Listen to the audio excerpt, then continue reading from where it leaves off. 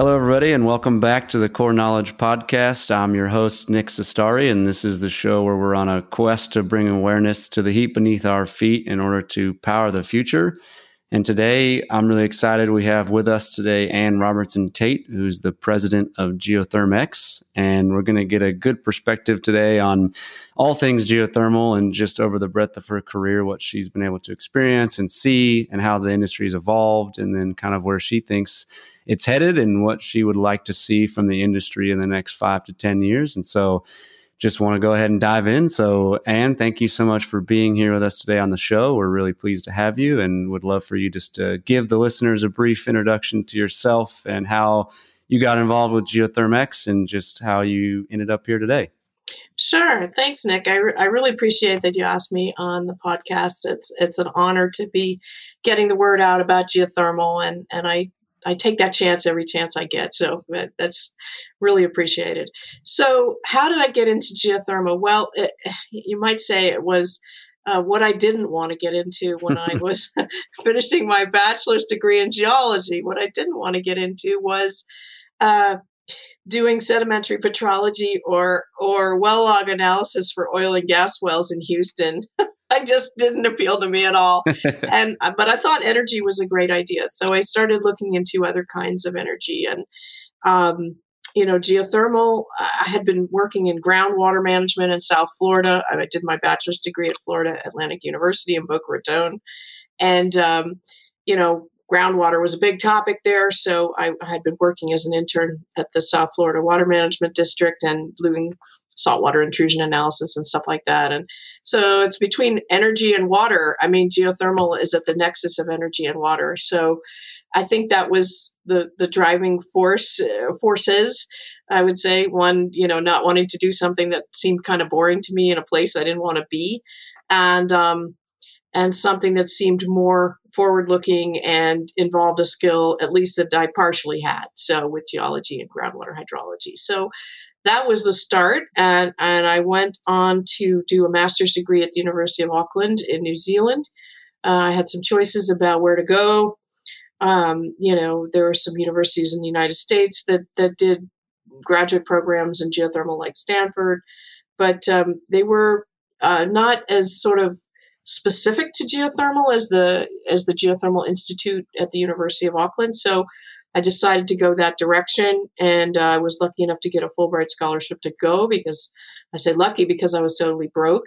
So would never have gotten there without getting that scholarship. And, the good thing about Fulbrights, just as a little pitch, is that usually people don't tend to apply for them. So your chances of getting a Fulbright scholarship are not too shabby. So I would encourage people to do that. Anyway, there I went. I did my master's degree there. I focused on the Wairakei resource in the center of the North Island, the first ever large geothermal power project started in 1959. But there was an interesting phenomenon happening there, which was massive ground subsidence after extraction of the geothermal fluids. And in the early days of geothermal, we weren't really into injection of fluids after the heat had been taken out of them. And I think the New Zealanders were a bit scared that they were going to get cold water returns to the production wells and things like this. And so they had just not done injection for many, many years. And I got there in 1983. You see how ancient I am. They were just thinking about drilling their first injection well when I got there, and they actually drilled that well while I was doing my master's thesis there. But I learned my craft in the context of my master's thesis because the resource at Wairakei evolved a lot over the years. For example, the areas where fluids had been discharging from the resource, as the pressure drew down, they became a source of influx of cold water leaking into the reservoir. As the well field expanded to the west into hotter areas, big steam zones began to form as the water level drew down. So these things were rather new to me at this time, more or less, commonplace knowledge now. But at the time, it was all sort of, I have to understand how this resource behaved over time to be able to understand what drove the subsidence, the where, the when, the formations, etc. So it was a really great introduction to geothermal that was accompanied by a lot of field trips to fantastic geothermal sites, and just being in New Zealand was great. And I met my husband there, so woo, bonus. So anyway, a long history with New Zealand. So that started my geothermal career. And when I came back to the U.S., I started looking for a job, and a colleague of mine had done the same program. In fact, I met him just as he was leaving after finishing his master's degree in New Zealand on geothermal. That's Roger Hanneberger, who went to work at Geothermex. And so when I finished, I thought, well, I better call Roger and see, okay, what about Geothermex? Maybe they want another person. And so I'll never forget what he said to me. He said, it's a great place to work, but if you need a fancy office, don't come here. if you need something interesting to do, there's plenty of that here. So I didn't need a fancy office, and honestly, the office in those days was pretty crappy. But the thing that kept me at Geothermex, which since 1985 to now, has been the diversity of projects that I have seen over these many years, and all the aspects of geothermal, technical, commercial, environmental, all of it has just been an amazing ride, and I would never exchange it for anything else. I'm so glad I took that sort of idea from my bachelor's degree days and went with it and ended up at Geothermex, where we see literally hundreds of resources every year because people come to us for advice. People come to us for due diligence on the resource supply for geothermal projects so they can be financed. And this gives us a window that I think is pretty unique. Yeah, no, I mean, that's really amazing. Just the kind of the course through which it just, you ended up being in geothermal, which even, I mean, I would say even in my time studying in school isn't something that's readily brought up as an option, No. unless you purposely, like you kind of sought it out in a way of, looking for another route. But it's interesting because, I think what I'm really excited just to tease out of, your experience is that you've been involved in the industry for a long time and gotten to see sort of the evolution of, the conventional hydrothermal and steam reservoirs all the way to now kind of expanding out into other resources and other technologies. But I guess, one thing that I would just love to ask on that is, from your perspective, for those, the layperson or someone who didn't even know geothermal existed until maybe may still not even know it exists because it's getting better in terms of the lost renewable. It's still a footnote in a lot of, scenarios that you read stuff. So I guess just from your experience, how cool / throughout that time, what has been something that has really stuck out to you in terms of just the resource itself, but also just the industry as a whole, in terms of how it's grown, how it's adapted, and how it's been surviving and thriving for, a long time. And now it's growing, obviously, and we need it to grow more. But, just for those that may not have any idea that it's existed for hundreds of years in certain areas, as Geothermex, which I didn't even know Schlumberger had that division until 6 months ago. Geothermex existed in 1973, so that was when it was formed. So it's been around a long time. But I would say the fundamentals of geothermal are firmly founded in policy. If you do not have a policy to support renewables, to encourage renewables, to have incentives for renewables or risk mitigation strategies for renewables, nothing happens. Now, I think there's a lot of talk, a lot of focus on solar energy these days, and valid. It's a totally valid thing. But one thing I will state about solar is that there was a hell of a lot of investment in solar technologies, which led us over 20 plus years to where we are today, where solar is very competitive to install. Now, if you compare solar to geothermal, it has a little bit of an easier pathway towards success. You have to measure the solar radiation, and, talk about how many days of the year it's sunny and all that stuff. You have to organize your panels in the right orientation, and that's pretty much your planning, and it can put you to a feasibility study quite quickly, get you into that state of having a feasible project easily. But the investment that was made to get us there shouldn't be forgotten. It's in the many, many billions. Yeah. And geothermal has had some support, but I would say a tiny fraction of that given to solar. And that unfortunately continues today. Obama was the first president to say the words geothermal. But it's been a little bit quiet since then. I think Joe Biden is saying geothermal now, at least a little bit, maybe quietly. But what we've been doing in the meantime, since the first project, let's call Wairakei the biggest, first big project. There were smaller ones before then. And by the way, the Boise district heating system, is over 100 years old. So there's been heat usage for centuries, before geothermal power. But let's focus on geothermal power. So what we've had, in addition to some policy in some places that is promoting geothermal, we've had technology improvements in geothermal. And really, I want to talk about here is the binary power plant space. Yeah. So flash steam power plants like Wairakei, they produce two phases. They separate the steam from the liquid. The steam goes to the turbine, like in any power plant. And the separated liquid goes to do something else. Maybe there's some heating. Maybe there's some fish farms. Maybe it's just injected. Eventually at Wairakei, it was injected, and all it's injected now. So there's lots of other uses you can have for geothermal that separated brine. And one of them is to put another power plant that uses that brine. And those are binary cycle power plants that instead of using steam as the motive fluid, they use a fluid that boils at a much lower temperature. So there's a heat transfer from the geothermal fluid to this working fluid.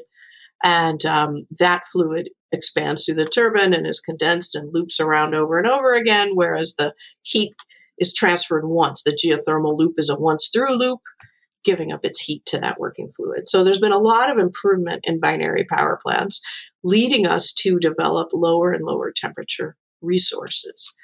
I would say another trend is that people are thinking more about the hybrid uses of geothermal. Like, why are we only doing power? We should do power plus heat if there's a demand for heat.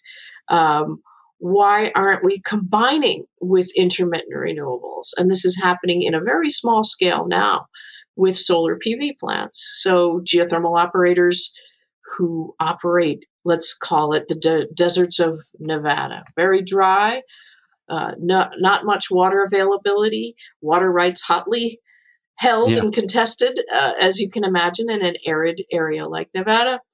But the maximum revenue is earned in the hot summer months. And if you have a power plant that is air cooled instead of water cooled, then you're suffering in those summer months. So solar PV has been installed in 3 different geothermal projects in Nevada, leveling out the delivery of power at a nice price, a geothermal price that the operators were able to get for that power. And there's even one project that has a solar thermal array that boosts the temperature of the fluid. So there have been advances in technology, but the fact that geothermal remains so unknown is really, I would say, our own fault. Doing a pretty bad job at marketing our product, making people recognize the value proposition that geothermal offers. It hasn't been a focus. People like me, and I've emerged from this cocoon in the past, say, 3 years, have been just keeping our heads down, doing technical work and getting projects going, but not really thinking about why isn't there more geothermal.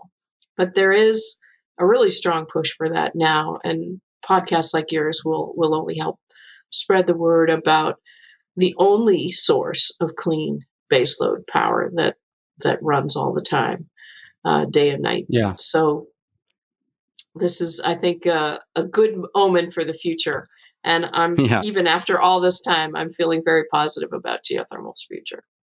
Yeah, no, I mean, that's good. I think, for me, it begs the question sometimes when I see it that I do, like when I first started researching, ask myself, why is it that when I just am looking at this, I'm like, this seems like a pretty great resource with a lot of flexibility in terms of the uses and in terms of the locations now with new technologies, Yep. like you mentioned, with plants being able to get lower and lower temperature resources, and then just the idea that people are investigating sedimentary basins now, and they're taking it outside of just your typical rift system or volcanic system or basement rock. And so there's all these things that I just couldn't help but be like, why is this still a footnote? And I think I've been excited to see some of the new excitement and push behind it that is a little more verbal out there, with some of the companies being a little more just out there in front of, here's what we're doing.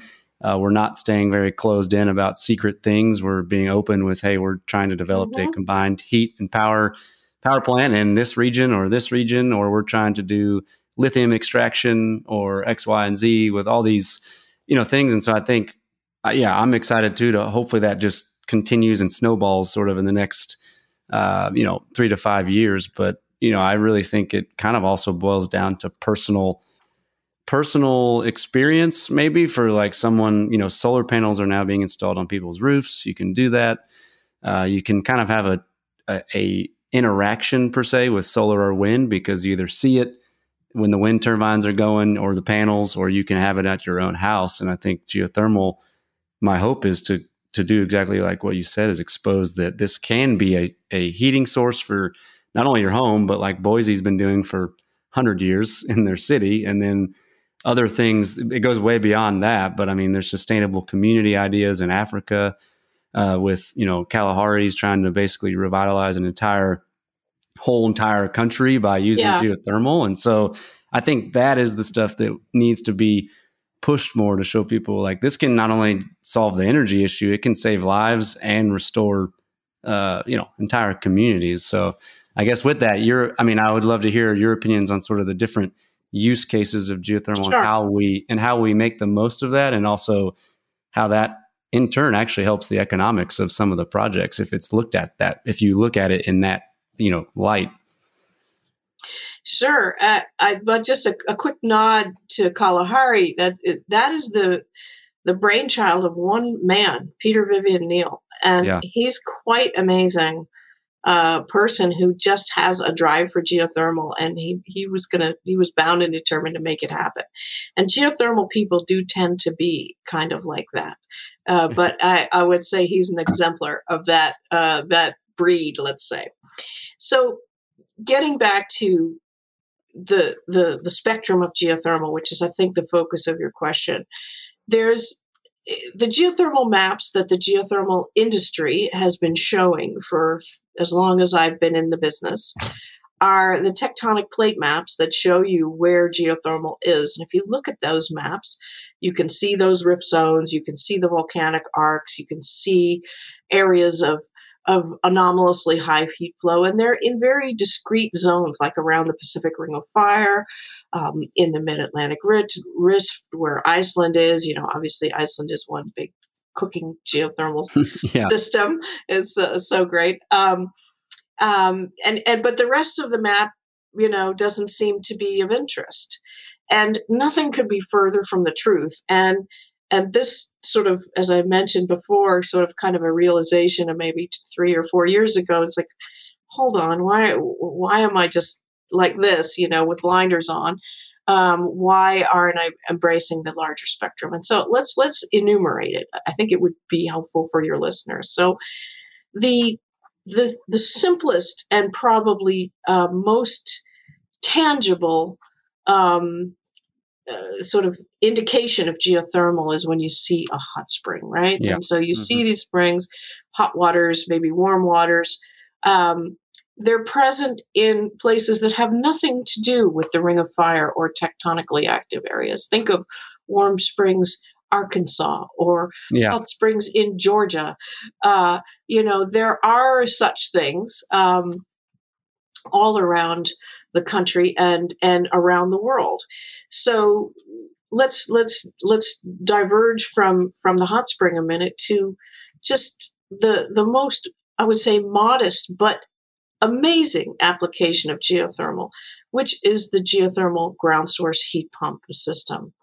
And these are systems that use the constant temperature of the earth at a relatively shallow depth, say no more than a couple hundred meters typically, in some cases a little bit deeper to get it a little bit hotter, to do space heating and cooling on a residential scale or on a campus scale. These are easy to implement. Dandelion, the Google startup, is making a meal of this in New York State, really taking on heat pump, the massive growth in heat pumps in New York State. I think we owe a lot of credit to Dandelion for that, and to the state of New York for recognizing that it too, New York State, and I'm from New York, so I'm very proud of them, can indeed use geothermal energy to great effect. And I'll tell you a story about a colleague of mine who was in the heat pump business, geothermal heat pump business, and did very amazing systems at both local and campus scales, and residential and campus scales. And he said, he used to say to me, "Oh, yeah, you do geothermal power, that's big G, and I do heat pumps, that's little g." And I said to him then, and I still believe it, that little g is winning. And little g will make, meaning ground source heat pumps, will make a huge difference in our energy utilization, much more meaningful than geothermal power, even though geothermal power might be where the money is and maybe more sexy than a heat pump system. Whatever it is, I think little g is the winner. Nevertheless, my focus has been on geothermal power, and it'll probably remain mostly there. But let's carry on from heat pumps. That's a shallow heat exchange. We drill wells, we circulate water, or a glycol water mixture usually, through these loops, and we take up the heat, or we put it back into the ground. So we take up the heat in winter and we use it to heat our house or our office building. And then we put that heat back into the ground in summer, which allows us to cool that same space. And Schlumberger, by the way, has a startup for heat pumps called Celsius Energy, based in France, where new gas connections for heating have been manned. So they're doing campus scale geothermal heat pump systems. Wow. With an interesting radial arrangement of wells for heat exchange, drilled from a footprint of 2 parking spaces. So they're thinking about the urban environment, which is so important to address for climate change. So that is happening there. So, but let's go sort of up a tier and into the earth a little bit further. We know that as we go deeper into the earth, I was about to say as we drill deeper in the earth, but that's how we know it. Temperatures rise. And in some places, like around the Ring of Fire, they rise more quickly than in others. Let's say in Texas, for example.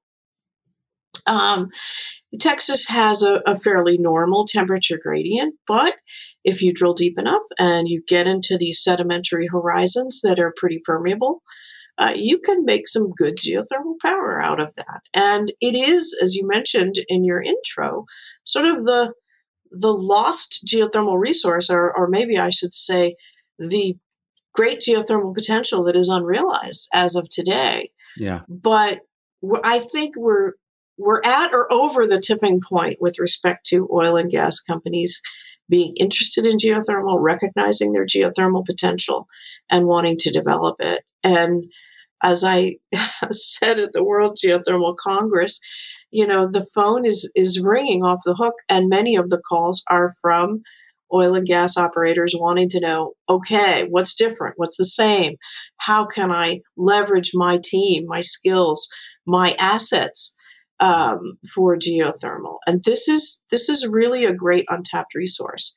Now, there are differences and similarities, many of both.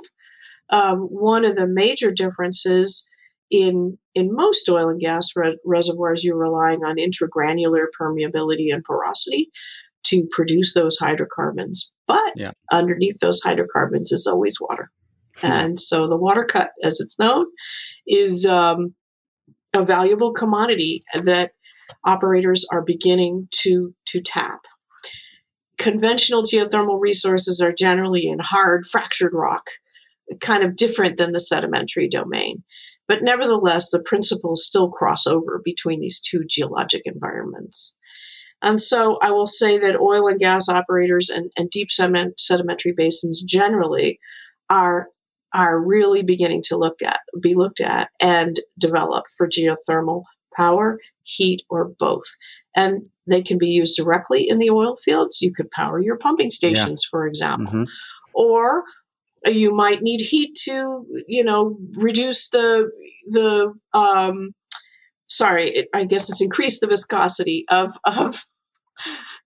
reduce the viscosity. Whatever it is, make it easier to flow, make that heavier oil easier to flow. So things like that can be useful. Or you could sell the heat, which is often done in some places, to a nearby greenhouse operator or something like that. So there's value streams to be gained. But I think the real technology breakthroughs today are coming in the area of drilling to very deep depths quickly. And the oil and gas industry is bringing its might to geothermal in that regard. And it is so needed. Geothermal hasn't been popular, let's say. And so we haven't enjoyed the same kind of value that oil and gas has known and held for more than a century. Yeah. By the way, with many trillions of investment in oil and gas. Yeah. So I'm deliberately comparing investments with a reason. I think geothermal has been getting short shrift at the government trough. And I think that investment by at least, I could speak for the United States where I live and I'm a taxpayer.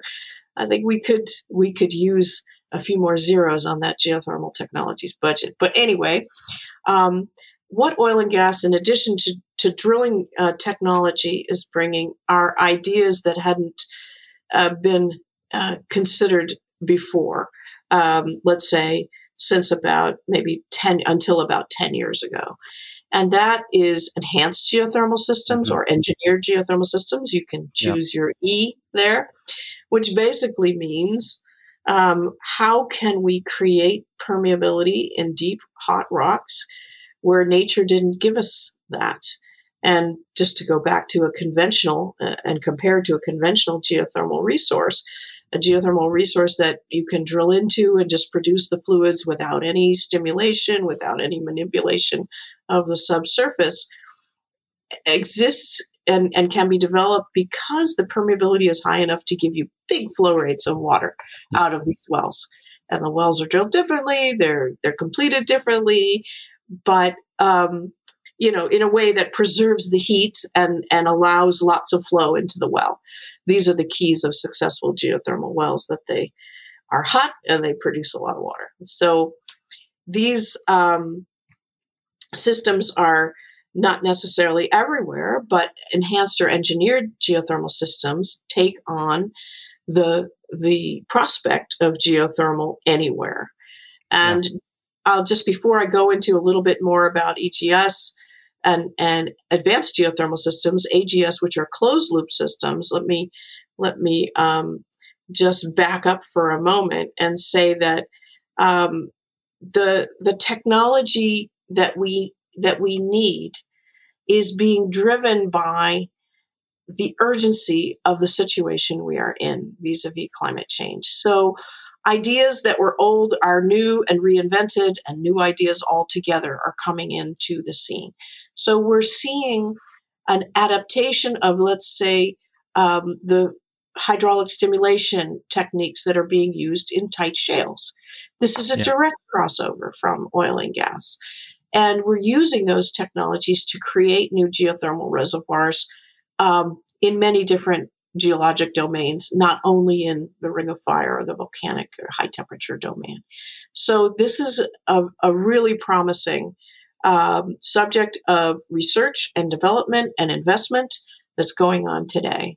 And its companion, Well, sometimes they're not very good companions, they're competitors, but the advanced geothermal systems, which are closed loop systems, they rely, instead of creating permeability and convective heat transfer like normal geothermal wells have, they're relying on conductive heat transfer from complicated subsurface systems that pick up the heat in sort of what I call a radiator in reverse in the subsurface.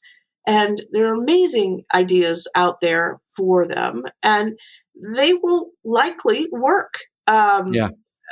There's some very good evidence suggesting that closed loop systems can work if they are complex enough, if the fins of the radiator, if you want to think about it that way, are spaced at the right distance, they're the right diameter, the thermal siphoning effect comes in, and all of these things are possible. The cost of that, developing those systems, still up in the air, but there's a lot of investment in trying to create those systems and bring down the cost such that they are commercially viable. So between drilling, EGS, and AGS, we have a really vibrant sort of thought process going on about geothermal that I will credit in part to the University of Texas at Austin and their pivot conferences. This has really been something that's driven a lot of thinking about how could we do geothermal better, faster, cheaper. So maybe I'll stop there because I think I've sort of run through most of the gamut. Well, no, I haven't really. Mineral, you mentioned it, mineral recovery. Now, minerals, it's so interesting. I went to the World Geothermal Congress and I presented a couple of papers there and participated in some panel discussions and stuff like that. But before that, I was in the UK at a Cornish mining conference, and you might think, what the heck does that have to do with geothermal? Well, it turns out quite a lot. As we know, many mineral deposits are associated with old hydrothermal systems that have been cooking around in the past, and they're not maybe hot anymore, but there's an ore body left behind. We're actually working on a project in New Guinea where they're still coexisting, this hydrothermal system and a gold mine. And that is awesome. At Lihir Island. But anyway, an exciting project to be sure, and one that's been going on for many, many years. But I think the mineral recovery aspect, and going back to Cornwall, they have lithium-rich brines, geothermal brines, that are produced in Cornwall, and there's a huge push for lithium production in Cornwall. With Brexit, considering the political situation of sort of separating from Europe and beyond, having China as a source of many of our critical minerals. There's a huge push in the UK and in Cornwall specifically to have a domestic source of critical minerals, and lithium is, of course, high among them. And the beautiful thing about lithium and geothermal brines is that there are many technologies with which to extract the lithium. And, who wins that race is a very exciting race to watch. I'm sure there's going to be more than one.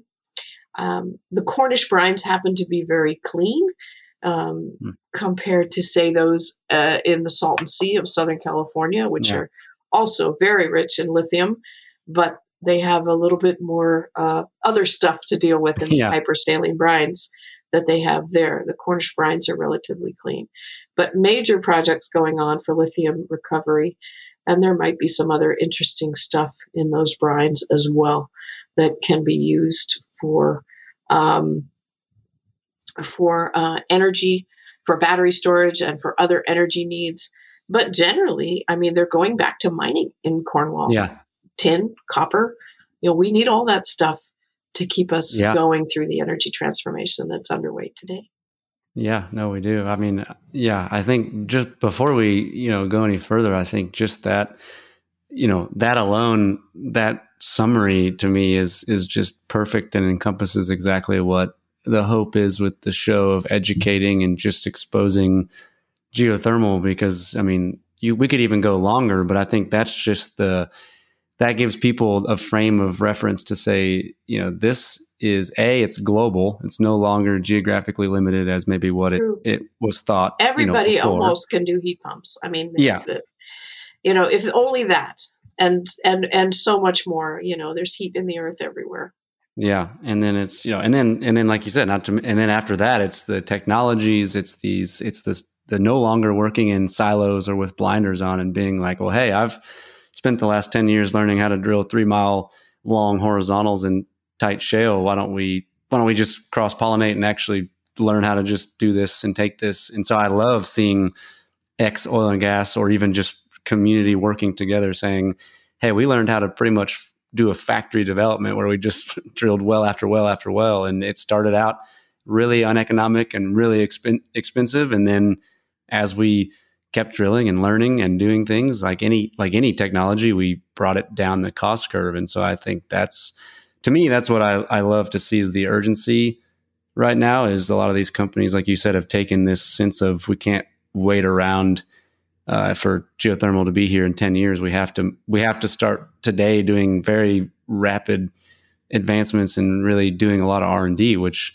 does need a lot of money. But I love seeing people taking that on as an urgency of saying, hey, we need to figure this stuff out, but there's a lot of things out there already that have been done in the past or right now that can be kind of tailored just a little bit differently to the geothermal space and be made, to be used as something that will help us not only access the heat, but do it in a cost competitive and economic scenario. And so I think, but I want to go back to something we kind of briefly touched at the beginning, but it's more of a broad question that there may not be an exact answer, but more just want to get your opinions. But how do we get to a place where there are the correct policies in place for geothermal? And I'll say U.S. for now because obviously globally everywhere is different. But on a U.S. basis, and it's starting to happen some where there's a little more lobbying, there's a little more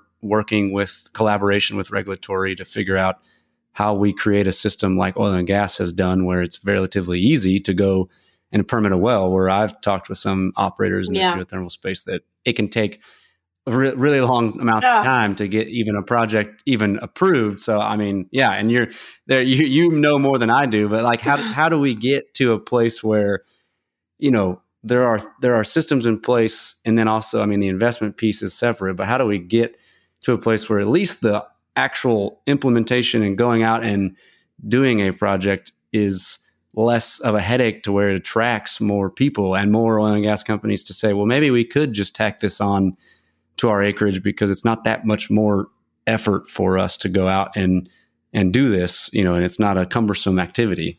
Well, there's some interesting answers to that. And I'll go to North Dakota, where the regulatory environment, you may know it, is so much easier to permit wells. And so there's quite a lot of geothermal drilling happening in the Williston Basin. Yeah. Mostly for heat. But I'll note one project on the Saskatchewan side of the Williston Basin, and that is DEEP, the Deep Earth Energy Production Company, or DEEP.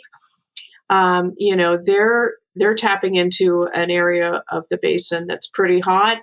They're going to be generating power from fluids at about 125 to 130 degrees Celsius.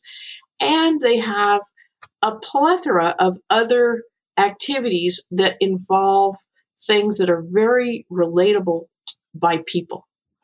And another project like that is the Alberta No. 1 project that's happening, obviously, in Alberta. And both of these projects have a strong community angle to their project. And so the reason I'm mentioning it in the sort of how can we make geothermal projects move faster, and do we need better regulation or policy for it, is because to me, the more you engage communities in simple geothermal things like the heat pump community, like heating for their school, like an industrial park that's heated by geothermal energy, and Maybe there's some mineral recovery. Who knows from these fluids? It sounds like kind of a chaotic mess of things, but they're all tied to a central theme, and that is geothermal energy. Yeah. And so I think communities will help us spread the word about geothermal. Just that sort of grassroots support for geothermal. The more we do it, even at the level of the modest residential heat pump, will help our case. However, now I'll switch to the top of the cake here, which is we need to be doing more lobbying for our cause. We need to be educating policymakers better. As I mentioned, I've been keeping my head down working on the technical details of projects because really that's all I had the bandwidth to do. But now, as having become president of Geothermex in 2020, took a while to get there, but it was worth the wait. Yeah. And now I get to think about stuff like this and how we influence policymakers and legislators to not only accept, but embrace geothermal as part of their own energy mix. And across the United States, and let's get U.S.-centric again for a minute, across the United States, there is geothermal potential in all 50 states. Yeah. Different types in different states, but there's something for everyone there. In other words, we don't have to be thinking, oh, it's all in the West, in California, and Nevada, and Idaho, and places like that. No, we have plenty of geothermal things to do. We have plenty of ways to make, I think, sedimentary basins and wind go together very well, but wind is intermittent. So could a little geothermal project help out a wind company?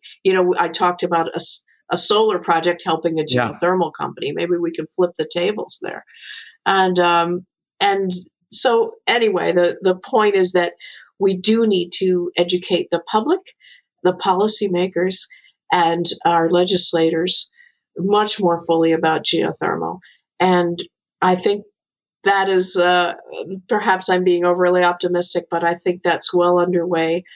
And we have to get the word geothermal out there more in the lexicon and in the political sphere. I mean, that's just an absolute requirement and something I'm trying to promote however I can. Yeah, no, I think that is huge because it starts at the bottom of, I think I'll use places like Kenya, even for example, of how like the country is they're fully bought, not just geothermal, but I mean, they're fully bought into the resources that their country can offer and trying to, Did you hear Rebecca Miano at WGC? Wasn't that an amazing speech? Yeah. She hit all the high points of geothermal. I know. And incredible. I was so happy to hear that. Really elucidated the value proposition really well. Yeah.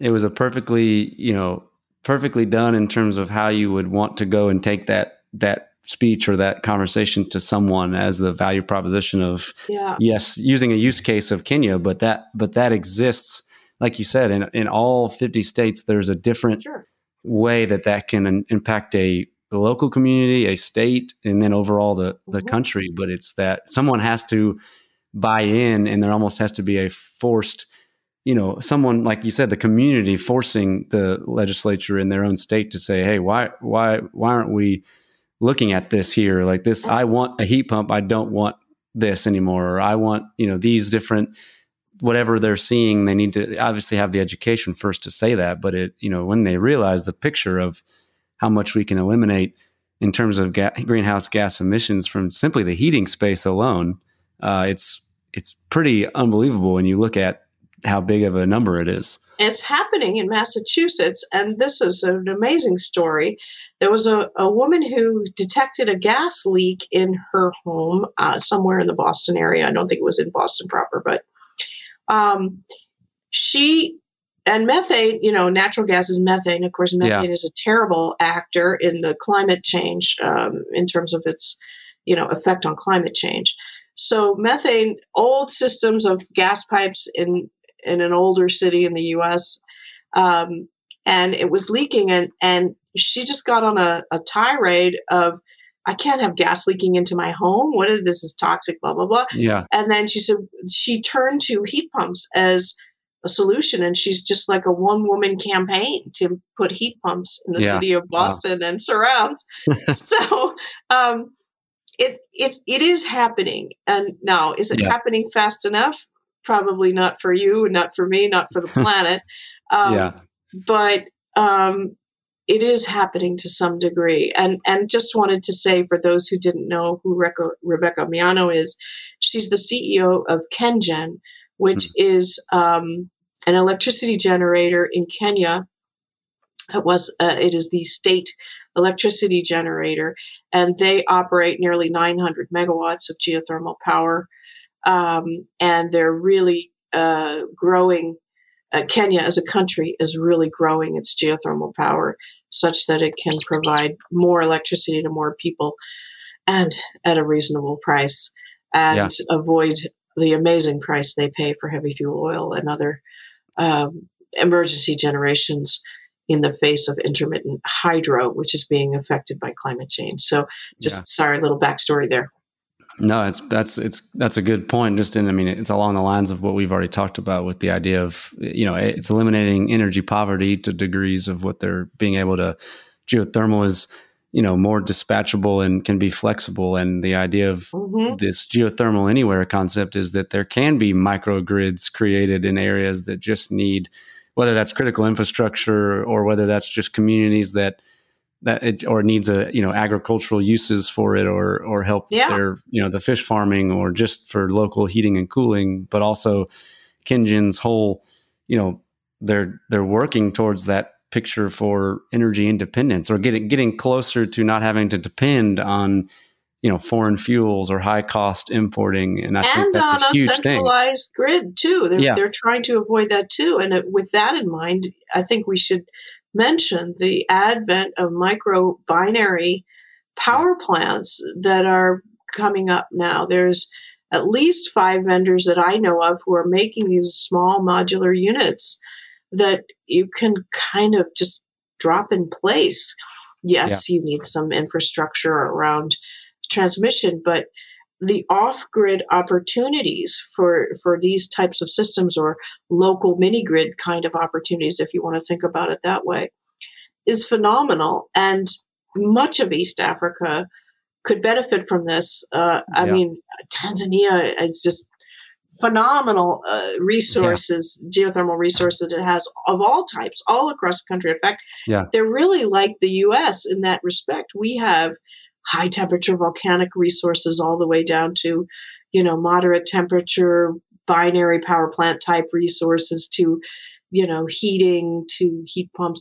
The same condition exists in many places and around the world. And where there isn't a centralized grid or no connection to a particular area, you really have a chance to lift people with electricity that is local, clean, and in their control, so hopefully really affordable to say. That's what I mean by in their control. And it helps to some degree create jobs and consumer aspects out of those communities. And it just, I think I can't help but always bring it up, because to me that's just one of the biggest things that gets me the most excited / passionate about needing, like, geothermal needs to be in the discussions on all these reports for, when we're looking at the IEA and all these things for, renewables accounting for, multi-terawatt amounts of energy. But then there's no real,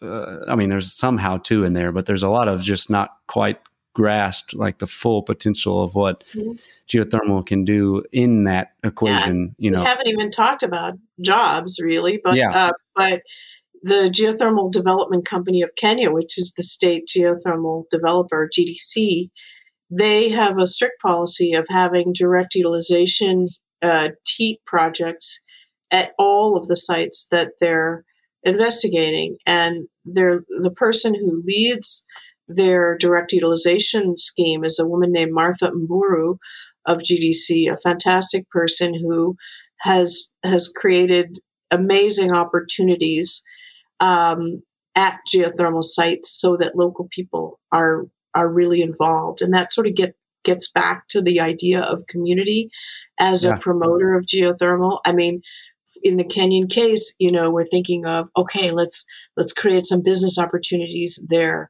There's nothing like that to warm people's heart, not to use a bad pun, towards geothermal, Yeah.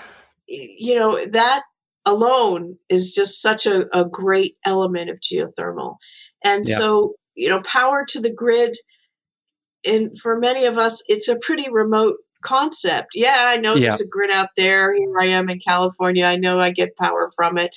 But, a real opportunity that you work on, that you are involved in, as for employment, or for your community, however it works, is a real meaningful entry point into geothermal energy.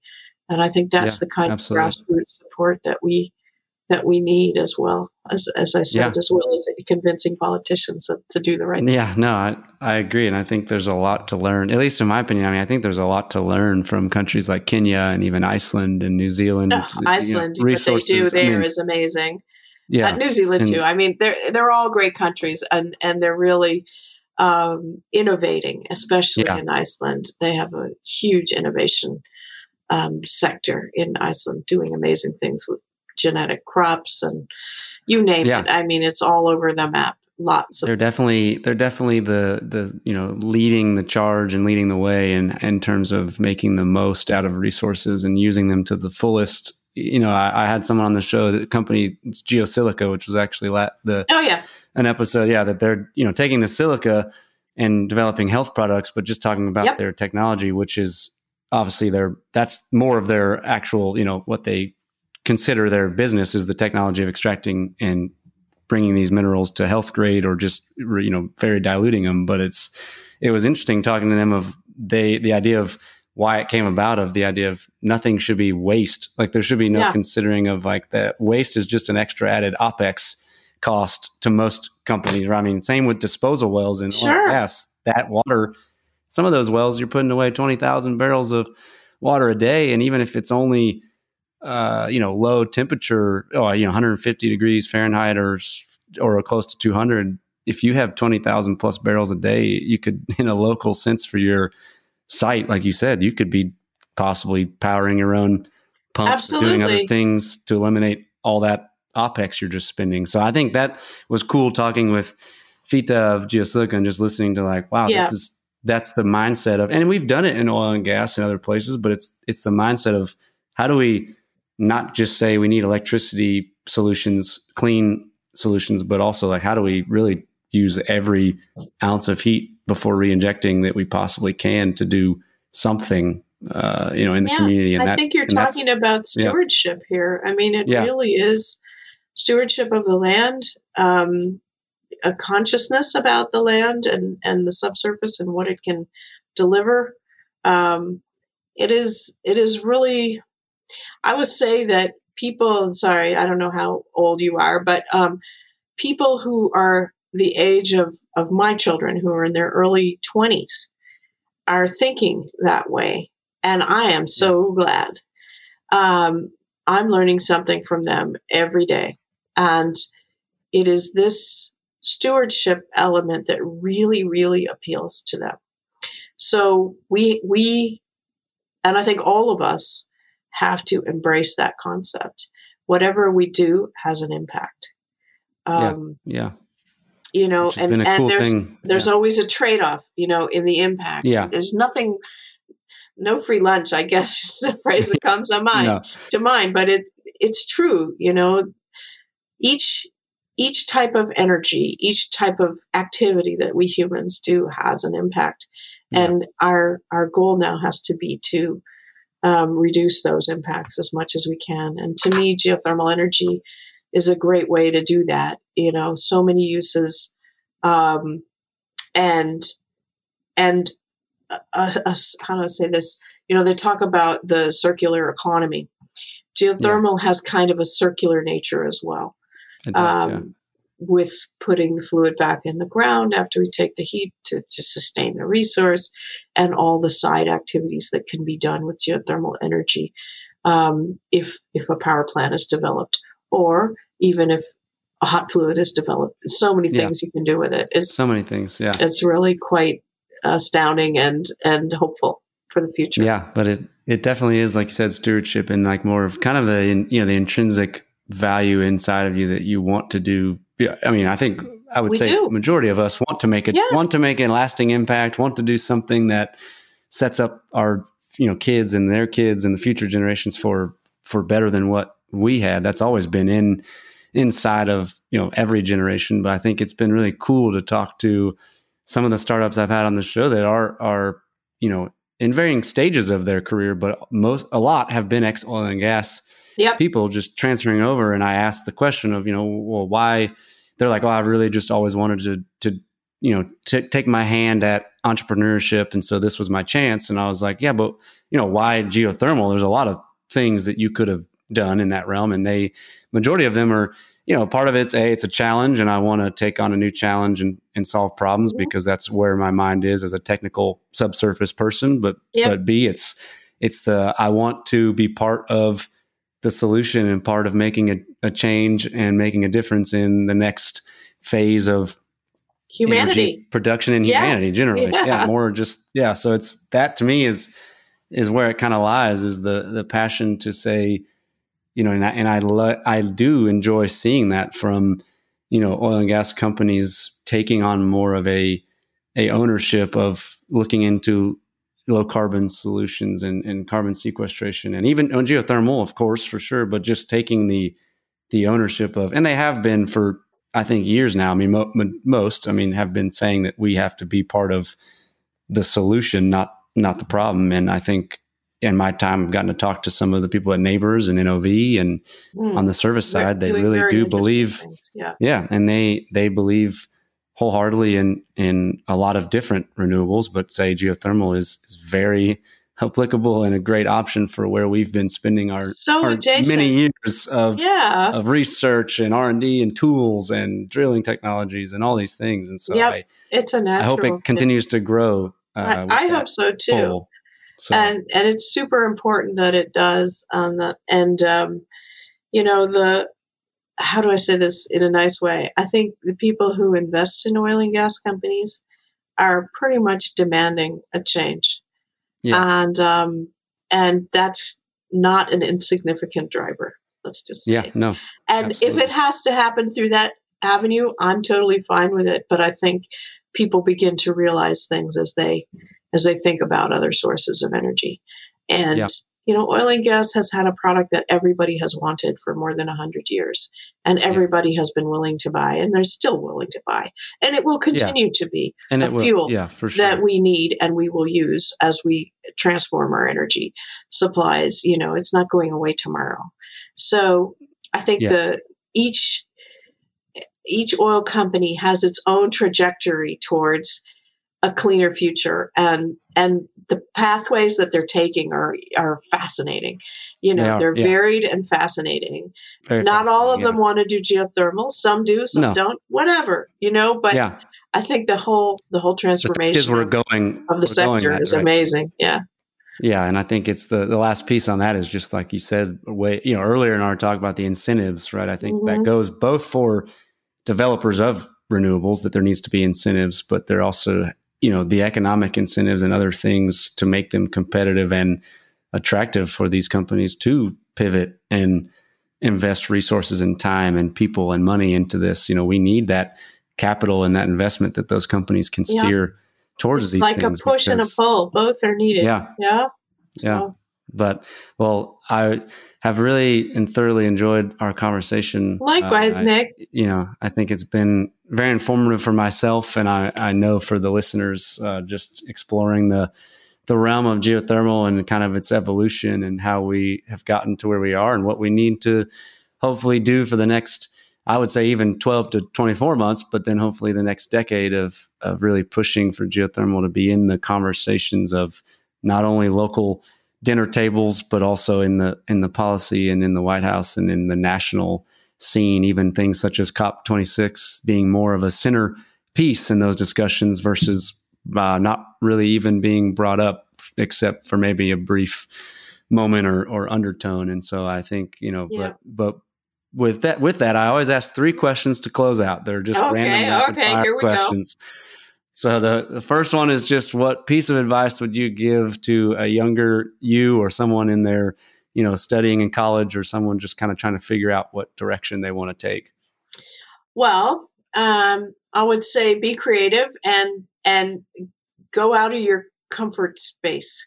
So, and what I mean by that is I did geology, but when I did my master's degree, and it took to the master's to get the bachelor's in geology was pretty fundamental.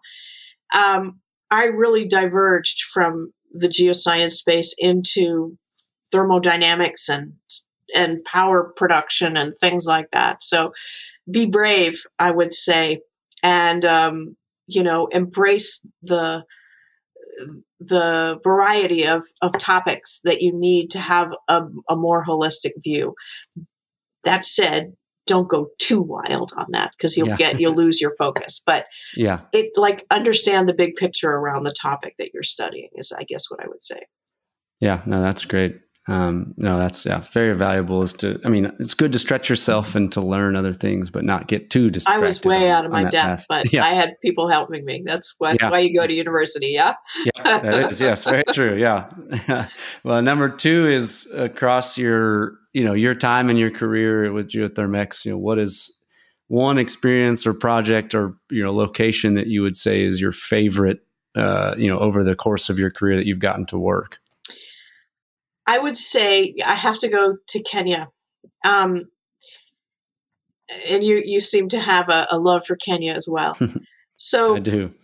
There is a property adjacent to the Olkaria field, which is an amazing, huge, wonderful geothermal field. And it is owned by a company called Osarian. And Osarian grows flowers with geothermal heat. They have a whole business park that uses geothermal heat. So they're sort of expanding their operations to include geothermal in every way. And they've really looked at it holistically, from how, specifically for the flower farm, how they use compost, where it comes from. There's a whole cycle that is integrated and whole, kind of like the Pure Minerals. Sorry, the Geosilica, the company. Sorry, I confused the name that you were talking about before. Recognizing that they would have a waste stream, and what could they do to mitigate that waste stream. These guys have been doing an amazing job on optimizing how they use geothermal heat to grow flowers. And they've put in a solar farm too, and they just have a vision of an industry that is totally revolving around geothermal. So I would say I would name the Osarian project as one that has been super satisfying and interesting. There's others too, but that one comes to mind. No, that's maybe because we were talking about Kenya. Yeah, that, and it's because it goes back to that sort of intrinsic just nature of stewarding and really the heart of full community involvement and development, instead of just focusing on pure power plant and power plant one thing they have there too is a game reserve, and I don't know if you know where Olkaria is by Lake Naivasha, which is the only freshwater lake in the Rift Valley and a very valuable resource. And the animals go to drink in Lake Naivasha, and then they can travel through the Osarian lands into a game sanctuary that is for them, where more water, fake water bodies have been made for them. And so they have more than just geothermal. Yeah. They take the CO2 from one of the geothermal power projects and pipe it into their greenhouses to make the flowers grow faster. And they leave pathways open for the game to migrate from the lake into the sanctuary. Wow. It's just kind of a lovely place. That's incredible. Yeah. Wow. That's awesome. Yeah. Very, very encouraging and it's, more of like a charge to do that wherever it's possible to do better for everything around you, not just, leave the place you're operating better than it was before. And I would say they're definitely doing that.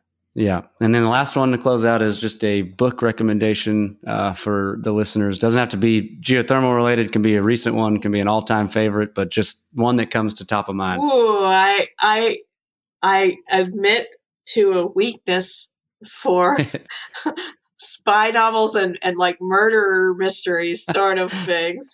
So I would say I can't, geothermal books are great.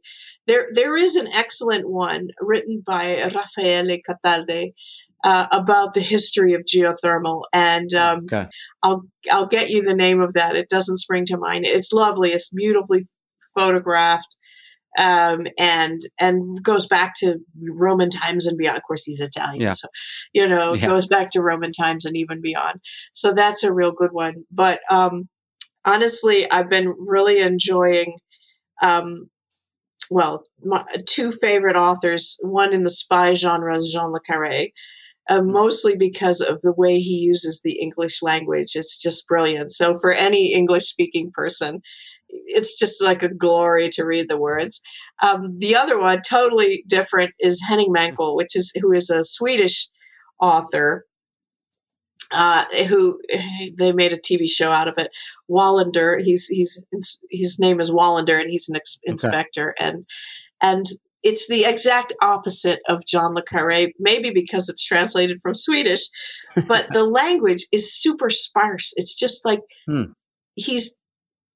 you're in the mind of Inspector Wallander, and he's describing kind of grim scenes where a murder has been conducted, but it's so sparse as to be almost scientific in its description, and it leaves the reader to imagine the rest. Whereas Le Carré, he builds such a beautifully complete picture with his language that you really get it right away, So anyway, those are two authors that I really like, but awesome. No, that's great. I'm pretty busy and haven't read that much these days. So. I know that's fair. That's fair enough, but that's good. I always just get the immediate top of head answers, which is what I love. Okay. So, you got it. But yeah, got them. Well, thanks again, Anne, for coming on, and thank you everyone that's tuning in. And if this is your first time tuning in, thank you. And please make sure you like the show and rate it and subscribe so you don't miss out on any future episodes. And if you're returning, appreciate the support and pass this along if there's anyone you think would enjoy the content here, and appreciate the Core Knowledge family support on our quest to bringing awareness to the heat beneath our feet. And until next time, everyone take care, and we'll be talking soon. Thank you.